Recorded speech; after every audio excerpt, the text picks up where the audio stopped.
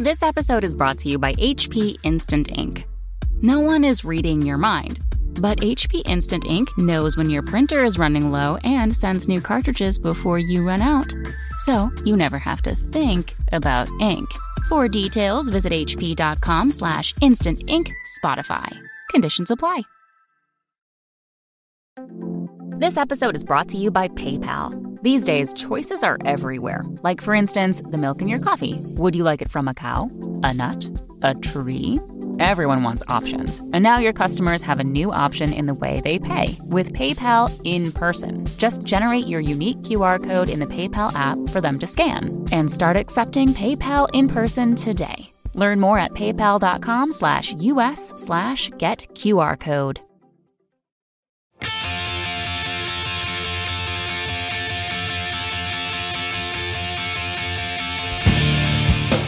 Hello and welcome to episode 193 of the Washed Up Emo podcast. I am Tom Mullen from washedupemo.com. Today, we welcome singer-songwriter Brian Fallon. You may also know him from Gaslight Anthem, The Horrible Crows, and many other bands. Brian and I caught up to chat about him finding music, his love of emo, and influences that many may not realize, from the Gloria record, Planes Mistaken for Stars, Mineral, Sunny Day Real Estate, and I Hate Myself. These all shaped his writing from his time in the band and his current solo career. It was an absolute pleasure to talk to Brian about his life in music so far, and there's plenty more ahead that will always include some influences from our scene, both old and new. Thank you to the Patreon supporters out there. You make this happen. It makes me easy to feel good about spending time on a Sunday editing for hours. But it's for you guys, so thank you to the Patreon supporters, and we're coming up on 10 years. So if you want to support, patreon.com/washedupemo. This is episode 193 of the Washed Up Emo podcast with Brian Fallon.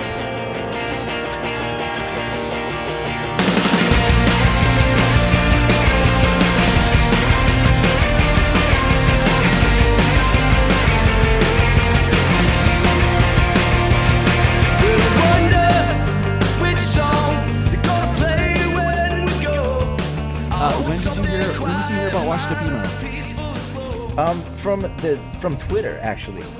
Twitter is the worst place in the world, except for when you find things you like. So what had happened, sort of in a weird way, is like I follow, like, maybe stealthily, a lot of like emo chattery people. So people who like know a lot about that music I follow, and then you kind of popped up through them, and I saw that you were there, so I was like, oh, podcast, man. I was like, all right, cool, let me follow this too, you know. Oh, cool. Yeah, it's been really fun. I feel like the old man in the podcast. I've been doing it for almost 10 years. Whoa, really? Yeah, 170 plus episodes. It's crazy. That's good. You've been doing it for a long time. That's really cool. Yeah, it's fun. I'm super excited that you found the podcast, and I think there's a lot of people that listen to this and like it and love it when, you know, bands outside of the spectrum, but also they don't realize we're in it and part of it, and you were right in it. I was in like the first, really, I didn't know it was the first wave of it, but because I didn't know there'd be a second wave. But right. I was like, these are bands that like my high school or right out of high school bands played with, and like, you know, some of them we booked, and like this is like this was like the thing. This is like our Nirvana, you know, because like I guess like Nirvana was our Nirvana too, but I was 11, so like how much could I have really cared? But right.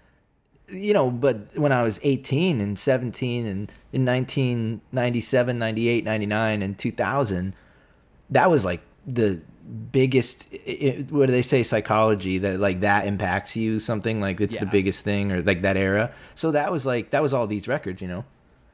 And I think that time period was also before the internet took hold. Yes, there was internet, there was GeoCities and things like that, but it wasn't, there was message boards, there was Makeout Club, but it wasn't this constant. And I feel like there was this there was still a discovery and a you had to work at it. You needed to file through the distro.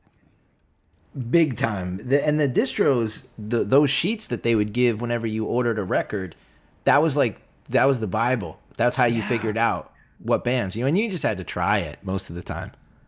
I always make fun of Norm from Texas. I told him, like, dude, I ordered your record from Rev. I listened to it, and I thought it sucked. And really? Because when you first listen to something, like I was bummed. I was like, I don't get this. And then 6 months later, I got it. Yeah. And it was but it was that leap. I was like, I got to get this. And then remember, you're like bummed. You're like, man, I spent all this money. Yeah. That happened to me a few times. I think there was like a couple bands that happened where later on, I was like, wow. Actually, that happened to me with Mineral. Really? Yeah, because I was big on Sunny Day first. And I was kind of like, nah, I was like, this band's just copying what Sunny Day's doing. And then but then I heard the thing that turned me around on Mineral is the Gloria record, which I guess it's a side project. So A Lull in Traffic, when I heard that, I was like, whoa, this is awesome. And my friend's like, dude, this is Mineral. This is the guy from Mineral. You hate that band. I'm like, no, wait, let me go back. So then I went back to Mineral, and then I was like, this is awesome. So that was kind of a little bridge there for me, too. That is great. Yeah. I mean, I joked when I interviewed Chris, Mineral wasn't back together. This was 2012, 2013. So before, they did their little reunion, and he was saying in the podcast, like, oh, Gloria record will probably be, the next thing, and Mineral's never going to get back together. So it's just funny how, those bands kind of interweave, and you realize, wait a minute, that's connected to that. That's connected to that. And yes, we can go on Wikipedia all day, but you're right. It was like you thumbing through that distro or looking through the Very catalog and just reading something and then taking a leap of faith. Yeah, it really was a lot of that. And I think, and word of mouth too is a big one. Like, going and having New Brunswick kind of close to, let me see though, like when I was in that age, I had moved I grew up in like Red Bank by the shore in New Jersey. And then my parents moved me way out west, almost by Pennsylvania, into this town called Hackettstown, which was like Centenary College is the biggest thing in that town, which is not a big thing. And I think their claim to fame is that Deborah Harry might have went there, maybe, from Blondie. So it's not a big town. Like M&M Mars factory is there where they make M&Ms. But like there's nothing else. So we were learning about these records, but like going to shows was a little bit a stretch because we didn't have a car quite yet, unless someone else could borrow one. So, but once we had the car, going flyers, we would just see flyers. We'd have the little inserts from the records, but then we would look at all the bands we liked and we would be like, okay, well, what bands are they playing with on the flyers? And then they would, all around New Brunswick, and there would just be flyers pasted to everything. And you would see like, okay, Mineral is playing with, June of 44. Like, okay, who's that? What do they sound like? And, and what other bands are they playing with? And that's how it would sort of spiderweb out. How were you? So was it word of mouth? Was there a record store that you were finding out about stuff? Was there a friend in school? No, yeah. There was friends in school, but we were just probably, I guess, like we were in our senior year. There was my friend Tom. He knew a lot about music, and he was sort of like he got big into like ska music when it first came out, and then like kind of went into from ska to he jumped over to like Bad Brains and that kind of stuff. And then my other friend Chris, he really this kid. Chris Shan was his name. He really was dialed in with a lot of the bands, and I'm not really sure how, but he seemed to just know. He was like, I've got all these CDs, check this out, borrow this. He knew about everything. Like he was like, okay, Jawbreaker broke up and they're in this cool band called Jets to Brazil. It's like less punk, which like for at that time, like punk was not really, we had sort of gone through punk and been like, it sounds weird to say, but like we had sort of gone through it and been bored with it already. Cause we had we weren't into like the street punk bands. And we basically went through like the Clash, the English bands, and then Jawbreaker, that kind of thing. And that was where our reach kind of died. We didn't have like too many things. So when we found these other bands, we were sort of like, oh, this is like, I don't know, cool lyrics and like more melody, and it's cool. Let's see this. But he knew, like they knew about everything. That's all you need. That somebody. I mean, I had somebody outside of a show hand me, the Get Up Kids record and was like, "Hey, check this out. It's called 4 Minute Mile." I was like, "Holy crap!" Cool. Like, those are. But then what's Doghouse? What's the Doghouse 50 comp. Yeah, I remember that. Yeah. I mean, the Don't Forget to Breathe comp from Crank, or the Rev in-flight program. Like that was the playlist. Yeah. But we can't forget, this is, what is it? The something Emo Diaries? Emo Diaries, yeah. Yeah. I had a band on the later. Emo Diaries. You did? I did. I was on 7, I don't think so a little late in the game. 7. Yeah, I didn't get on there. I don't think I was on there at all. So maybe better, Brian. Maybe better. Yeah. There's these things that matter. There's mile markers. Some people want a Grammy. I wanted to be on the Emo Diaries, I think the goal at the time was to get signed by No Idea Records. I think that was or Doghouse, Yeah. Be like, these are the things. This is it. What about punk? Again, I felt that same way where I kind of got bored with it. I was like, cool, what's next? What's deeper? What about hardcore, and what about these bands at that time spoke to you? Why was it different to you hearing it? What clicked? I think that it sounded like the music it sounded like classic rock, but just faster. And I was like young and ready for that. That's kind of what I wanted was, like the punk bands really didn't sound like the Clash didn't sound that far stretched to me from the Rolling Stones or anything like that, just faster.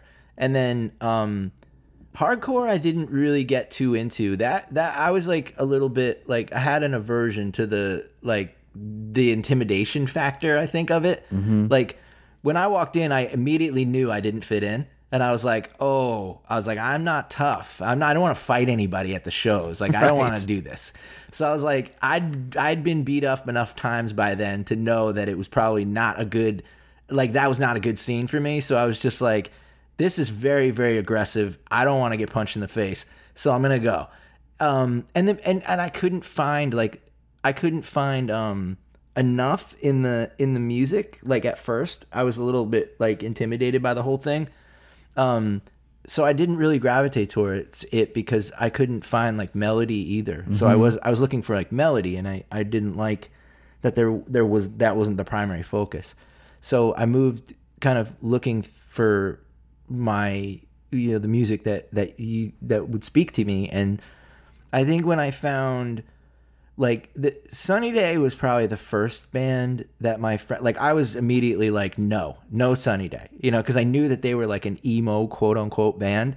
And then we were in a band, my friend Chad, he was the drummer, and one day he just put it on in his truck. He put on Diary, and all my friends were trying to sell me on the third record by then, because this was 99. Mm-hmm. So I guess the one with the sun on the front was the third one. Yes. And yeah, they were like, you got to listen to this. And I was like, nah, I don't know. And then they'd be like, the Pink album. And I'd be like, no, this sounds bad too. Then I heard Diary because Chad just put it on one day, and I was like, this is awesome. What's this? And he's like, dude, this is Sunny Day. He's like, you hate them. And I was like, no, I don't hate them. This is great. So everyone had to trick me into listening to things, because I think I just sort of got everyone went too deep right away. So let that be a message to anybody trying to get somebody into something. Don't give them War and Peace as the first novel when you're trying to get into, Tolstoy or something. Don't do that. Start out with the Cliff Notes sometimes for people like me who need that. Right. So yeah, Diary was kind of my way in. And then I realized, I was like, oh boy, this is there's poetry in this, and there's lyrics that you have to first you have to assemble what they are, and then you have to figure out what that means. And then there's all this melody that, was impossible to figure out at that time for us. How old were you then? 17, 18, probably. So senior year. Yeah, senior year. Figuring shit out. Totally. I mean, I was still into like, there was still some punk hanging on then. Like I still liked the bands that like, I would put Hot Water Music more in the punk side. So I was still into like Hot Water Music, Leatherface, Avail, and the Bouncing Souls. Like those 4 bands, I was like in. I loved them. Nice. But at the same time, I was pulling in all of the Jimmy Eat World and like Karate and Knapsack and all this stuff that was coming in. So it seemed like I had this never-ending stack of cassettes that we would be trading back and forth. I love that. Yeah. Avail was the first band that I took the mic from a singer to scream a song. That's cool. I don't think I ever did that. I took for what's the song where they just say "Rise" at the end the whole time? It's on 4 a.m. Friday, I think. No, it's track 2 on Clone. Fuck, what's the song? Wow, that's what happens when I get old, forget. Yeah, they'd have to be in front of me in order for me to tell you. So you got Sunny Day. You're hearing about all these bands. You're trading tapes. Are you playing music at this point? Yeah, yourself. Yeah, I was, and was that Lanemeyer? No, that was a quick little jaunt. This was before it. This was before it, yeah. Like, so that band was just like, they were already established and had all their songs written, and I guess their singer and guitar player quit, so they were like, they needed somebody to go on tour. They had a tour booked with the Lawrence Arms on their first record. So I initially was like, the Lawrence Arms, I'm like, that's the guys from Broadway's. I'm going on that tour. So I tried out for the band, and it was cool. And it was a big learning experience for me, like the whole going out on a real tour and stuff like that, and like learning about being a musician. And they taught me a lot about being a musician, but it was never my band. Like it was always, I was always sort of on the outs playing other people's songs. So, like I never assimilated into the whole thing and made a record with those guys. But before that, I was doing like this band that was like, we were kind of trying to be a punk band at first, and then we found all these records. So we sort of tried to experiment and pull in everything at once, like Hot Water and Sunny Day and all this stuff. Jimmy Eat World, actually, at the time, the Static Prevails record and all that. Sweet. So that was something that, and when did you realize that you could sing, or felt like, oh wow, I can sing? That was probably when I was like 14. I was like, I think I can do this. I was like, I really, I want to do this. I want to sing. So when I was like 14, I tried to work on it, but there was nothing going on. There was nobody in a band. Nobody played any instruments at that time. And so you didn't have anybody else to sort of bounce it off? Not really, no. I mean, like a few friends sort of dabbled in like instruments, but nobody really like wanted to play. And I was like in lessons, and I wanted to do it for real. Like I was like, you guys, I'm like, you don't sound like Metallica overnight. I'm like, this is like, you got practice. And I don't think like anybody else really was like that into it. They were kind of into the idea of being in a band, but I don't think like, it's like most people in bands, they're into the idea of being in a band, but they don't want to work at it. Right. That's why there's not a lot of bands that make it past the initial steps. Right.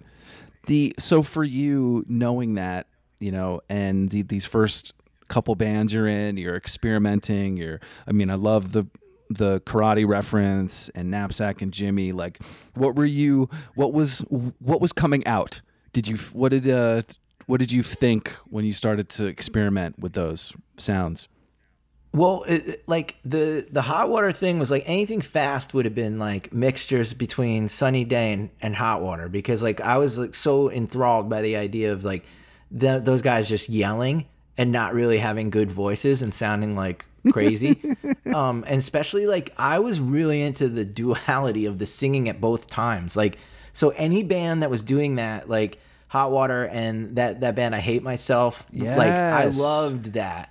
Brian, like now you're getting me off. If you're gonna say I hate myself, now you don't have to explain yourself anymore. We're good. Yeah, it's a good thing. Like that era of bands, like when they were doing things at the same time, like that was everything. And I remember we only had one song by I Hate Myself. We had that Less Than Nothing. It was on I don't know where my friends got it from, but they got it. And it was one song, but we were like, this is the greatest band ever. We know that this is the greatest band.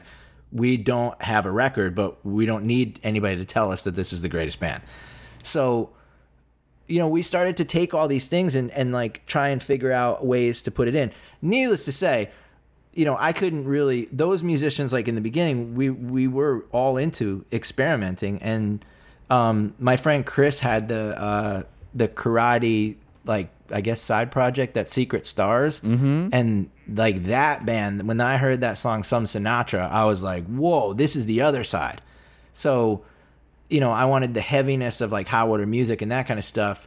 But then I also wanted this like quiet prettiness of like Secret Stars and like, like, I guess, the Gloria record at that time, those bands and karate, and like having this sort of duality in the music. And that was the thing that excited me. That's what I was trying to work on. We would have been in a band, because that's crazy. Because I think that's also stemming from Nirvana.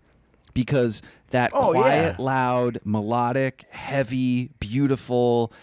And I think there's a lineage back to that I just connected with. And you're right. Like, I loved, hearing those things. But then, right, I wanted karate, or I wanted to hear this. But I wanted both in one song. Yeah, I could definitely hear that. I mean, I think Nirvana got it from the Pixies, right? Didn't they? Yep. Isn't that where they got it from? But that was like the whole thing, and it really, but there was not a lot of people. There was only about like 10 kids in our little group that sort of felt like that and liked that kind of music. So it was difficult to find people to play with, especially if as people were going to college and things like that. So it was a different time, and really hard to put together a band and convince people that they didn't need their own apartment and they could go on tour and sleep on their parents' couch. They didn't want to hear that at that time. Right, because I think, whatever their parents were saying, go to school and get a job, right? Yeah, absolutely. And I wasn't hearing that. I just wasn't into it.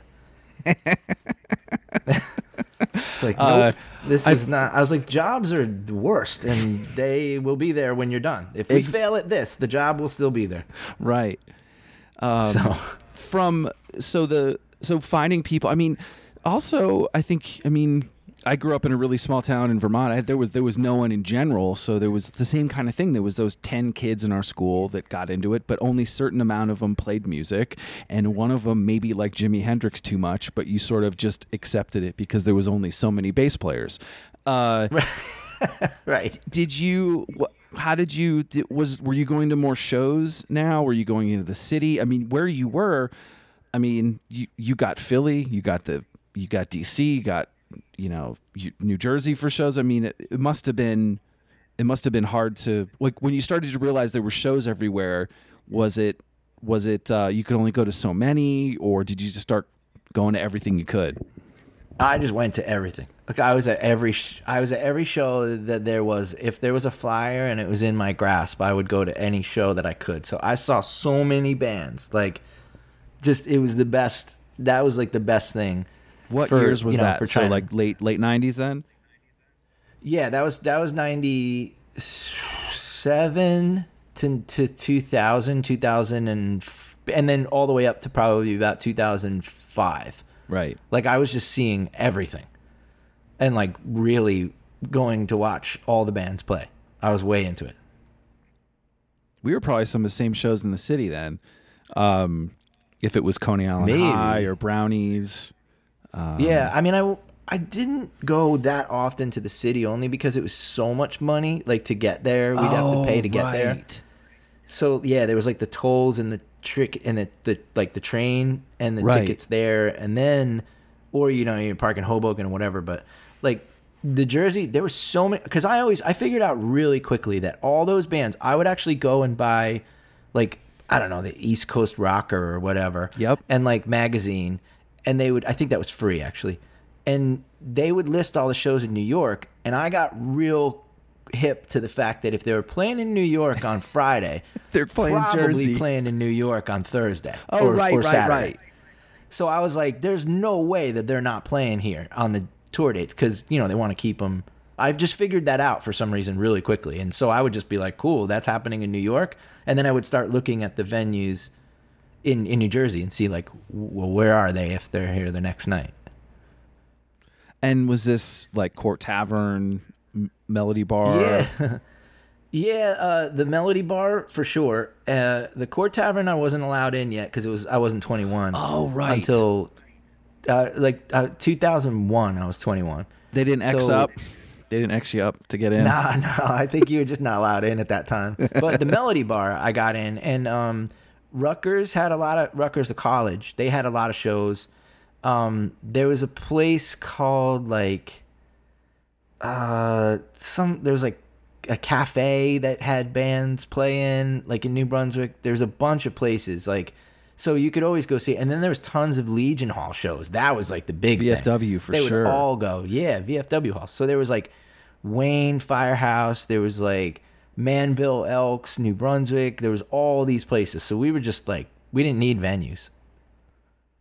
Yeah, there was plenty. I feel like, and I think the bands knew that. You know, there was always a spot. You know, you're right, after or either before or after that New York date. That was really smart of you. Do you remember going to the base? Do you remember your first basement show? My first basement show. Ooh, it was probably maybe one that you remember. Friends' basements. It was probably literally in like my friends just like decided to have a show, and then like that would be it, you know. But in New Brunswick, I went to a bunch. There was a bunch in Asbury Park. But yeah, I mean, I ended up in like one day the Melody Bar caught fire, and like Hot Water Music and Leatherface and like this band called Radar Mercury. Yep. And like I think a bunch of other like cool bands. I don't remember who was on the show at the time. Maybe like Error Type 11 or something. But they were playing at the Melody, and the Melody Bar, the wall caught fire, so they couldn't have the show. So they moved it to Jeff Rickley's house from Thursday. Yep. And I had no idea it was Jeff Rickley's house. But we were all hanging out in his backyard, and then like in the basement there was the show, and that was awesome. That's great. It was crazy. It was cool though to see like Hot Water Music in a basement and Leatherface in a basement. Can you describe that to someone that doesn't know what that means? Like, talk about a basement show. Well, it's like you go down these like stairs into a basement, like literally a basement, and like maybe there's a PA, but there's like a PA kind of, you know, and then there's like they set up all their equipment in the basement. The whole floor is empty, and there's just bodies packed in there, and it's like August. So it's August in New Jersey, so it's like 100 degrees, and everyone's just like singing to every single song, and you're just like in this like just covered in sweat and like just singing, and like with all these people, and this band's blaring, and they're, you know, I don't know if they're greatly performing on time, but they're like, it's awesome though, because they're going for it, you know. And it's like you're seeing like, I think you're maybe not catching the best representation of what like a live musical experience would be to a grown-up, but that's not what we were looking for. We were looking for the emotion in the song to be visible and be palpable to ourselves. And it was, because it was just an explosion of like feelings, and like you'd cry or you'd scream or whatever, and all of this stuff was happening right in front of you in a basement, and you were just like, these are the records I heard. But it's like, it might as well have been the Beatles to us, you know? Right. And it wasn't on MTV. It wasn't on the radio. You could be a part of it. It didn't feel like it wasn't attainable. Right. It was definitely that. Like, it definitely sort of gave the message that like anybody could do it. And then for you, seeing those shows starting to go, like you said, you didn't want a job, you wanted to do this. Well, I mean, I didn't want a job forever. You know what I mean? Yeah. I had a job, but I didn't want one. Right. And so, seeing these shows, starting to, you know, were there feelings that, you know, again, I mean, you were sort of in this, I mean, almost like you were in the middle of like a Venn diagram, you know, you've got everybody coming up from the south, down from, you know, the east. It's like, you know, you were in this I would say epicenter rather. It must have been hard to keep up.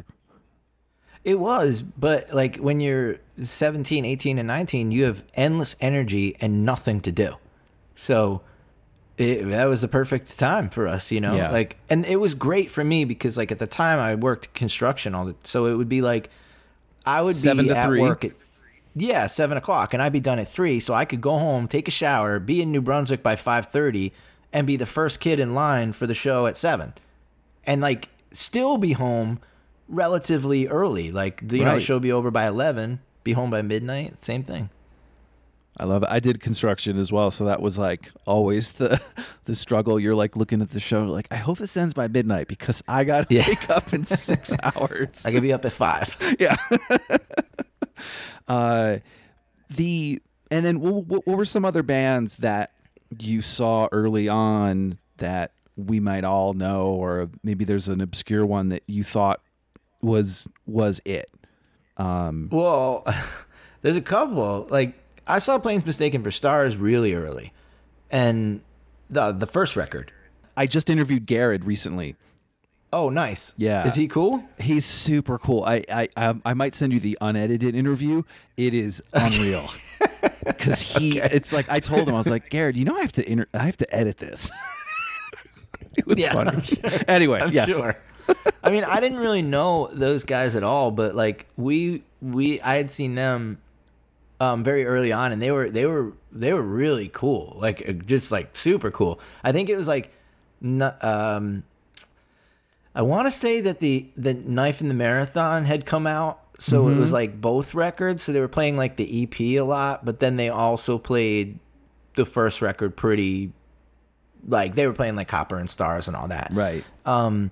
But like they hadn't fully transitioned into like Satan's Motorbike Club yet, you know, which I was well in for Up in Them Guts too. I still like that stuff, so I was down for the whole. Like, I followed that band through the whole career. I was like, yes. You know, it just got weirder and weirder, and I was like, cool. But that band was really cool. And I was into, like, that. Let me see. What else did I see? There was this band, like, really small band that I thought was amazing that I think no one... There was 2 New England bands. There was one band that was an instrumental band called the Andrea Gale, named after the boat in The Perfect Storm. Mm-hmm. And then there was another band called Lost Pilot, and they just made a tape. And I think they were from Massachusetts or something. All the good bands were from Massachusetts, Piebald and all that. So, like, you know, it was they were all, those were 2 bands that were really small, but I thought were awesome. Oh, that rules. I wonder if those are out there anywhere. They think there were probably cassettes out there somewhere. I mean, it'd be cool if it was out there, because I remember those bands being really good. I love that. There's still stuff to discover. Yeah, that is definitely the coolest element of all this stuff. But like, I mean, Static Prevails I had on a tape. It wasn't like, you know, I was still like, and I had the tape. It was so funny because like that song 17 would come on, and like people would sing it, and I'd be like, those are not the words. Why are you doing that? Because there was 2 versions. There's 2 versions. And like I had the earlier version of like, they'll take you where you won't come back to me. And I thought that I used to like, dude, I was painting houses on the floor with that playing. I was like obsessed with that song. And then it came out, and like they sang something about only being 17. I was like, I don't know what this heresy is, but like, I was like, listen, this business is not, you know, this is not for me. I don't know what kind of like hack copycat band you found, but this is the wrong band. And I was like send your highly op-ed offended into Maximum Rock and Roll? Yeah, I probably would have. If I could spell, I would have written something. But I was not having that. But yeah, like I think that there's a lot of stuff that probably wouldn't exist if it wasn't, you know, matter of fact, even like that band I Hate Myself, there was nothing on that band until pretty recently online. That era, I think, is my next focus. Like Indian Summer, Heroin, Moss Icon, I Hate Myself, Hoover, like those, you know, that element, I think, is undocumented and not really talked about enough. I don't think that many people know a lot about that because it was pre everything. Like that screaming stuff was that's pre Thursday, pre My Chem, pre all that stuff. And it like, or maybe Thursday was like a basement band at that time when that was going on. So that had not broken into the world and become what it was. And there was no haircuts with that. Not that Thursday had haircuts, they didn't. But you know what I'm talking about? The bands after that did all the screaming and they had like the dye thing with the like. Yeah, well, we're going to get to that. Yeah. Yeah, so it'd be like dyed hair and then like streak through it. But the actual screamo. That wasn't this. This was like, it's true. It sounded like their voices are going to break too. I mean, the way that they were screaming their heads off like that. But I mean, it worked. And there was always like one person who screamed and one who sang. Right. So. But it was cool though. That not a lot of people, Brian, like when I talk about these things, like I think a lot of them are into it, but it's almost like not deep. And I think you've referenced some that are like really deep, and that time period and those bands, it's just not mentioned enough. And I was into it though, really into it, you know. And that discovery part too, like you said, you could only find one song. Right. It was hard. I mean, there was like a couple record stores that like the one in Red Bank, Jack's didn't really have anything. Like they had like, you were better off finding like a Guns N' Roses import from Japan than, you know, like which was cool. Right. But like, you know, you would not find like okay, so like when I got that Doghouse 50 comp, it had a Chamberlain song that was not, I don't know if it was Split Lip or not yet. I think it was Chamberlain at that time. But okay, so the Split Lip record, when I discovered that they had been another band, which I don't know how I found that out, that took me forever to get that record. Like I remember having to multiple times order it and then people being like, nah, it's out of print. Sorry. Wow. It took a lot of effort living where I was living, trying to get these records. I used to call the place. Like I would just call the label and be like, yo, do you have this? Matter of fact, I think I called Doghouse and ordered like 10 CDs or whatever. And like they sent me like some shirts and stuff. It was cool. I definitely called Crank asking them for the correct pronunciation of the Gloria record or the Gloria record. I definitely called and asked. I was like, I have a radio show in college. I'm just wondering if I need to pronounce their band. And the guy, Paul, who I talk to a lot now, remembers that phone call. Really? Yeah. He's like, I remember you calling. That's so crazy. I mean, things were different then. Like I remember like my stupid band kind of like that I was telling you about being like trying to figure out our sound. Like I found out that Howard Music was playing at Maxwell's, and like I just called up. It was Saves the Day, Howard Music, and then this other band, that band Radar Mercury, I think. And I called up Eva Feta from Feta Booking because the number was on the back. She didn't know me. I called her from my house phone, and I was like, and I'm like, yo, I want to book Hot Water Music. She's like, I don't think I can let you book them. And I was like, okay. I'm like, well, I got a VFW hall. She's like, I don't think that's gonna work. Like they get $1,000 or whatever. And I was like, well, I got a band. Can we play with them? And she was like, yeah. Where do you live? And I was like, New Jersey. She's like, cool. They're playing at Maxwell's on this date. I'll put you on the show. And I was like, what? It was that simple. You and I was probably just like, lost your mind when you hung up the phone. Dude, lost my mind. Like, I practically set the house on fire. I was just like, I told everybody, it was like, this is the show. And no one cared. You know, like we played and no one cared. We were a terrible, terrible band. You have to get through that, Brian. That's okay. Yeah, well, I mean, I didn't care. I was like, I got a free ticket to see Hot Water Music. Exactly. I remember seeing them at Mac cool, Rock. So thank you, Eva. Yeah, thanks, Eva. Yeah. I remember seeing them at Mac Rock, and I think Blacktop Cadence played the same show. Like it was kind of like a back-to-back. And I just went to the merch booth, and I was like, I need everything. Just give me one of everything. And I bought everything. Oh, that Blacktop Cadence was great.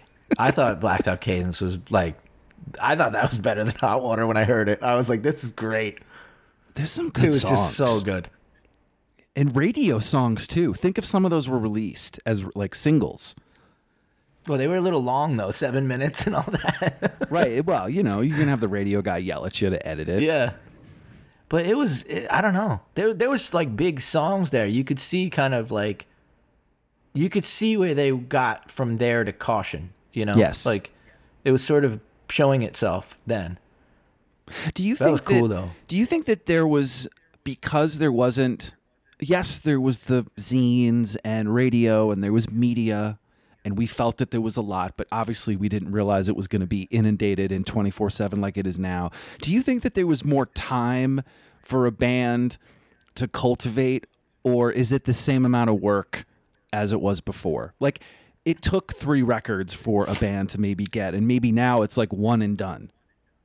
Oh, 100%. There is no time. Like, even I have what people would call an established career, but every time I'm trying to, I think so greatly, and it causes me such anxiety. Anytime I want to change something and maybe experiment, and there's some things I've definitely thrown away because there's no time. You have to have it fully, especially with once you're out there now, literally all of the biggest magazines can just comment on what you're doing, and they sort of, unless you're a brand new band, you don't really get that time to develop like you used to. Look at what's going on with the 1975, for example. Now, I am not a fan.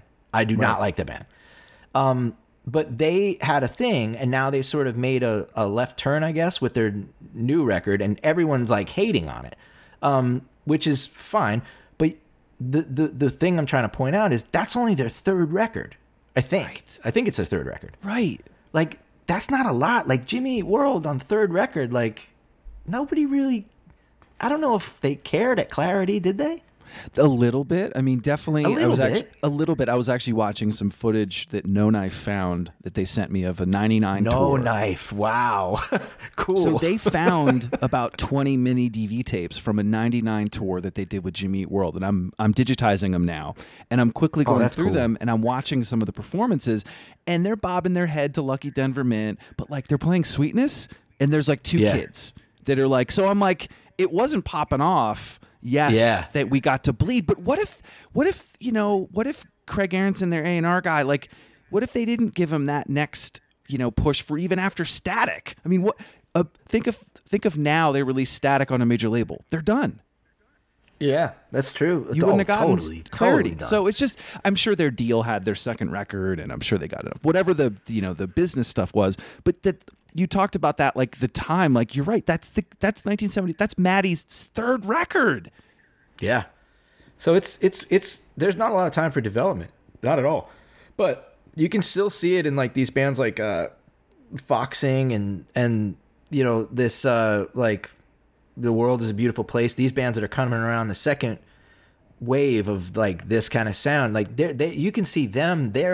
I feel like they're still under the radar enough to where they're getting the chance to develop a little bit, I remember everyone hating on the traditional Dear You move, and everyone hated on it, but not me and my friends. Me and the close little group, we were all what's this? Because we didn't have 24-hour revenge therapy. We didn't have any of that. Right. We were just Dear You was our first Jawbreaker record. So we were this is awesome, and I don't know, that kind of maybe opened our eyes, but we were into weird bands, and coming from a small town, there was no preconceived notion of what these bands should be. Right. That's the thing I mentioned, Brian, the unknown. I didn't have any baggage. I listened to it, the cover, I fucking looked at the liner notes. I saw that they thanked Madball and, Jimmy Eat World, what's going on? But what does that mean? But it was I wish I had a clean slate when I got a band. It's almost I wish there was some reset my brain could do to put me back. And I'm not saying just because I was a teenager. I think of that even in my early days in New York City. I still didn't, what's this second band before? What are they about? I don't know. They're called the Liars. All right, I guess I'll stay. And then I guess that still happens, and we're just too old. But I liked not knowing. Yeah, It's good. It's good to not know. And I think it's good to have that sort of just like, I'm taking this. I remember like I'd close my eyes and like push play on the CD player and be like, I don't know what this is going to be, but I hope it's cool. Right. So like that doesn't really happen anymore with like this instant thing, which is fine, I guess, you know, but like, it's not me. I feel like I'm not missing out. I feel like now the people consuming music are missing out because you're not getting that search. I mean, I guess there is there is a search, but it's not like, it's so immediate that it's not, you don't have enough invested in it to really want to like it, to go back to it the 8th time to be like, I hate this. But then like you listen to it the 20th time and you're like, oh wait, this is pretty good. Like, I don't think again, back to the text is the reason. I think I would have been on. It would have been stuck in my browse history on Chrome and I wouldn't have gone back to it. But because it was sitting on my stack of only 10 CDs that I could afford, listening on my mono speaker. Yeah. For time and time again, over and over again. There's 100 bands that were like that. Yeah, you wouldn't have ever picked it up again. You just been like, whatever. Right. But now it's, I don't know. I feel like more is at stake then. What having punk support early on for Gaslight, but then also getting approval from the quote unquote indie world. What was that? What did that feel like? Well, that kind of just felt like us. Like that, I wasn't sure, you know, like when that came early, I was just like, this is cool. I was like, the punks, you know, like the punks like us, but the indie crowd was really where we were more from, you know, right. Like we were more invested in having those people sort of like get us and know that we were trying to just basically do that thing, but we were also into, at the same time as I was into, like, you know, all those bands like Karate and everything, I was into, you know, Bruce Springsteen and Bob Dylan too. Yep. And I wanted to like put it all together, like with the Clash and everything. Like that was always my thing, is like I wanted to mix everything together because I wanted to do it all. I didn't want to have like one band that sounds like Karate and one band that sounds like this and that. I dig that. Yeah. I definitely wouldn't have been able to write the lyrics that I wrote, like especially on those early records, without having those bands being like. I remember specifically sitting there and listening to like Planes Mistaken for Stars, and then like going and writing like the first couple Gaslight songs and being like, okay, cool, you know, like this is giving me some sort of permission to say these things that are on my mind. Yeah, 100%. I think that the song 1930, I was trying my hardest to write a early Planes Mistaken for Stars song, like a more melodic, you know, but I was trying. That's where all like the heaviness comes from. And I was trying to like, I don't think I did it. Like, I don't think I made it sound like that, but like all the like da da da da and the weird stops and the timings that were in like the original demo, like I was trying to just cop, you know, Copper and Stars. That's really the truth. Fuck yes. I love that. Again, it's like this. I didn't even think of Planes. That's amazing. Yeah. Well, nobody would though. I could see how nobody would really make that connection if I didn't tell them. And this is the only podcast to do that on, so you're good. Yeah. Well, I never said that before, so you'll get, you know. Like, but yeah, this is like where it all came from, and I think that, you know, that kind of thing is.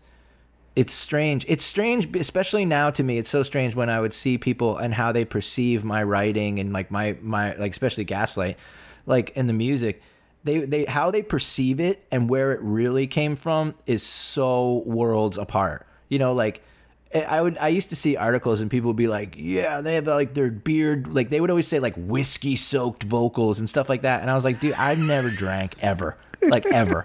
Like I think I've had 100 beers in my life.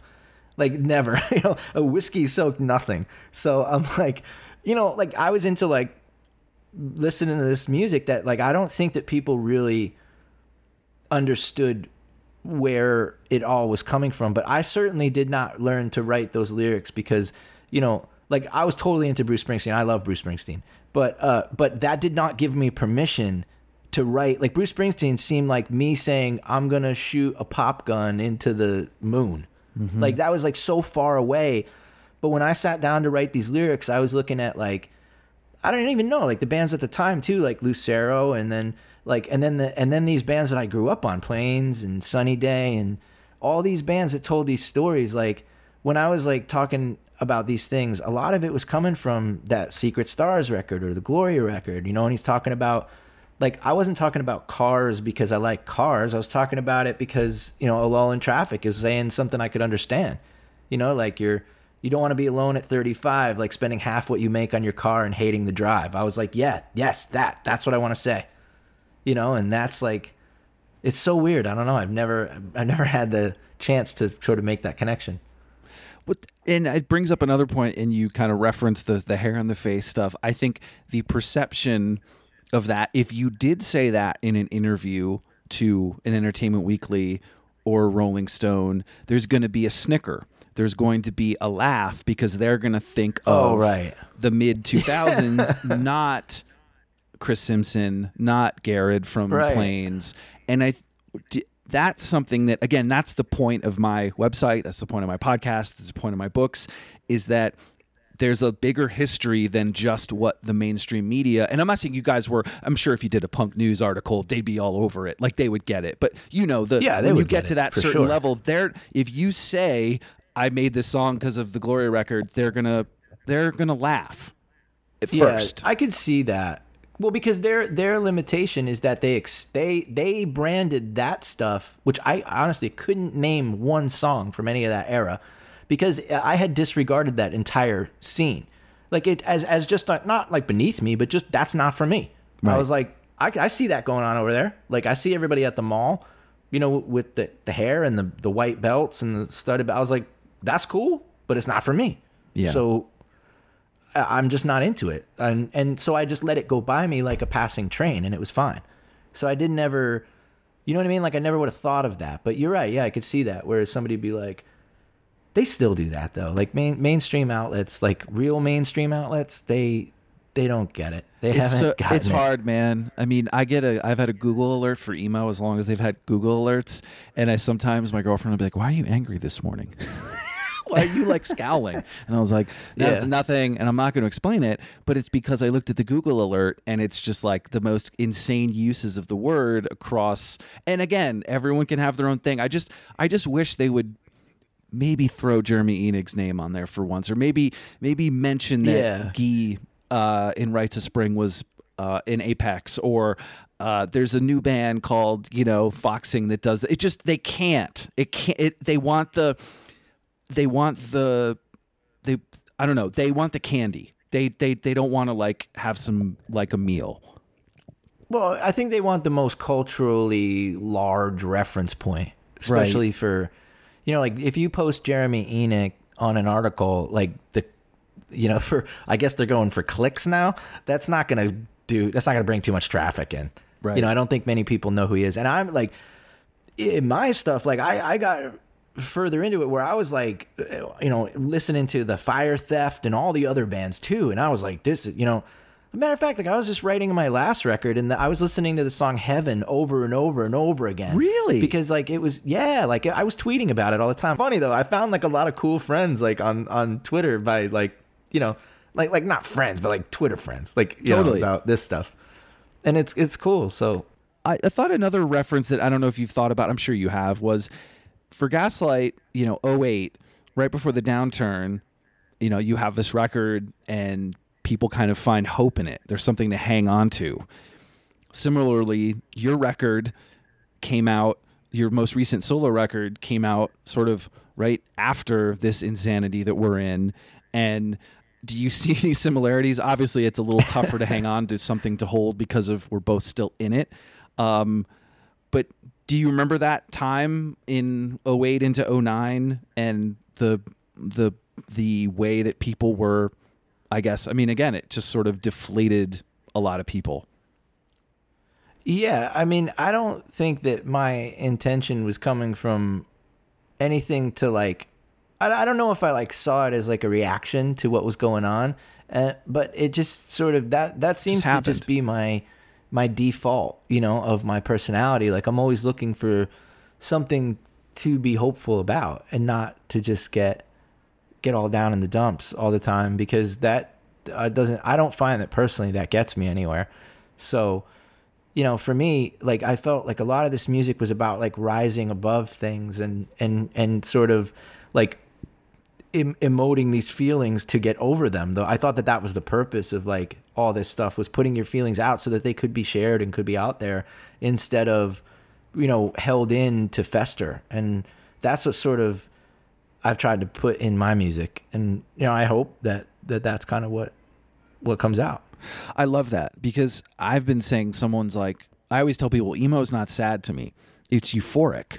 I'm not sad at all listening to Mineral. I'm not sad. No, it's more of like, it's an excitement. So that's the other piece of it, that you're getting that out. But the word, again, the perception, it's not like, you're right. This isn't down in the dumps. This song is hopeful. It's not sad. Right. Yeah.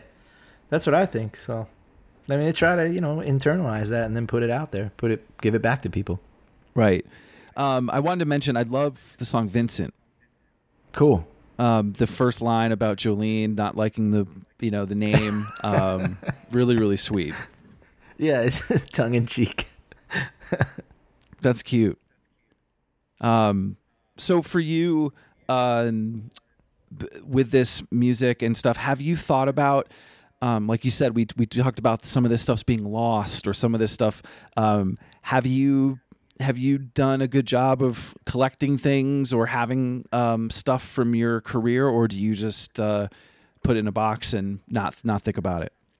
No, I'm the worst, because I don't have anything. Like, I'm like the anti-souvenir person. I don't think I own things from last year, much less like then. How was it then doing the 10-year for the record? Was that hard for you?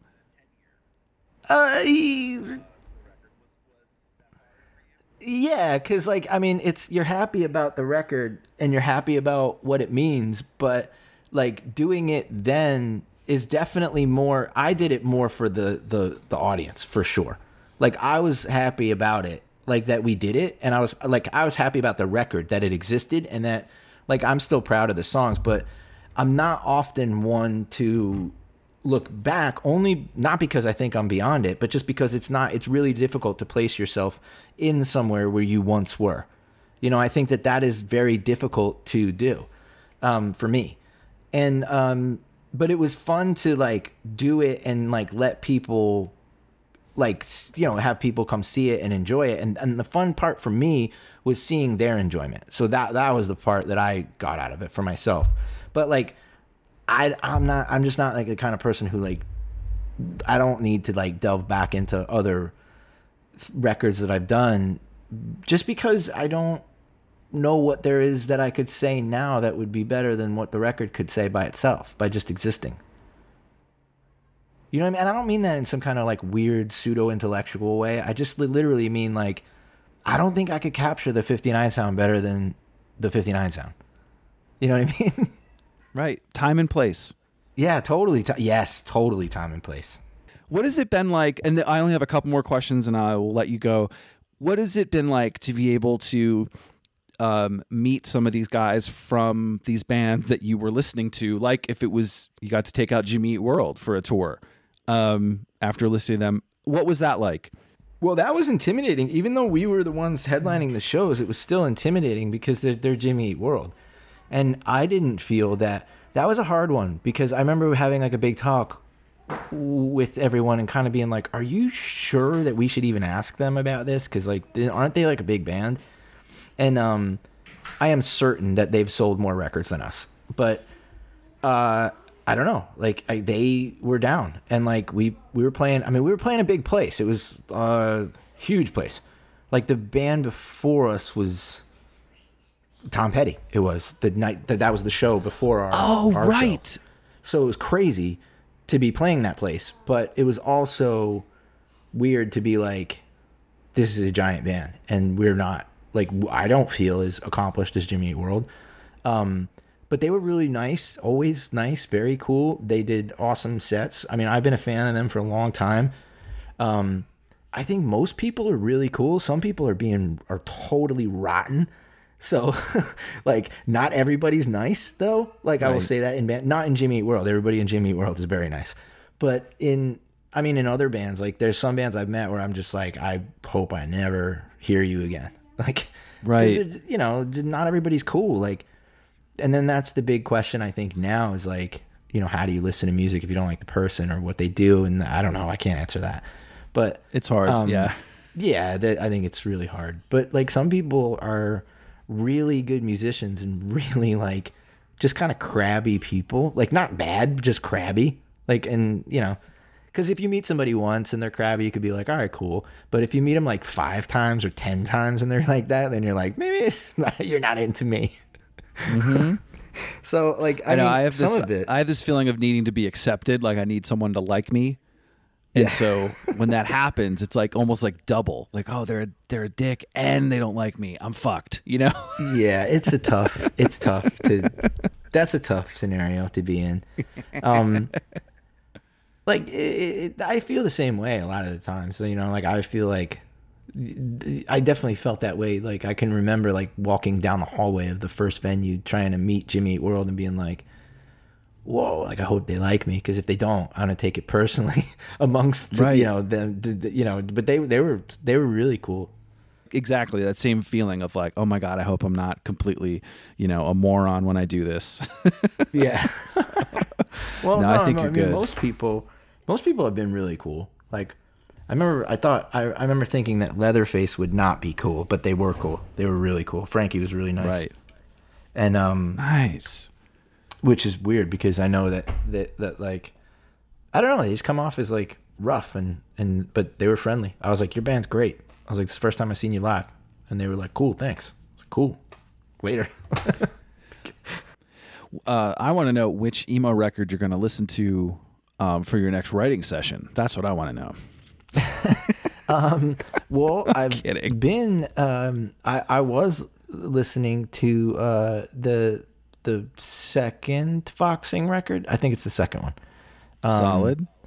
So yeah, I've been listening to that a lot, and then that's great.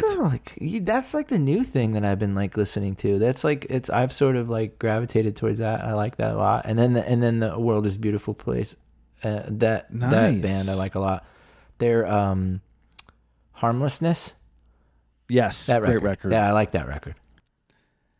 Lastly, is there any other bands that you think that you didn't get to talk about from that era that should have been bigger, or that you love, or any other ones you're thinking of? Well, I'm surprised. The one band that I've always been shocked that they didn't get huge was Piebald. I really thought that they like were killer.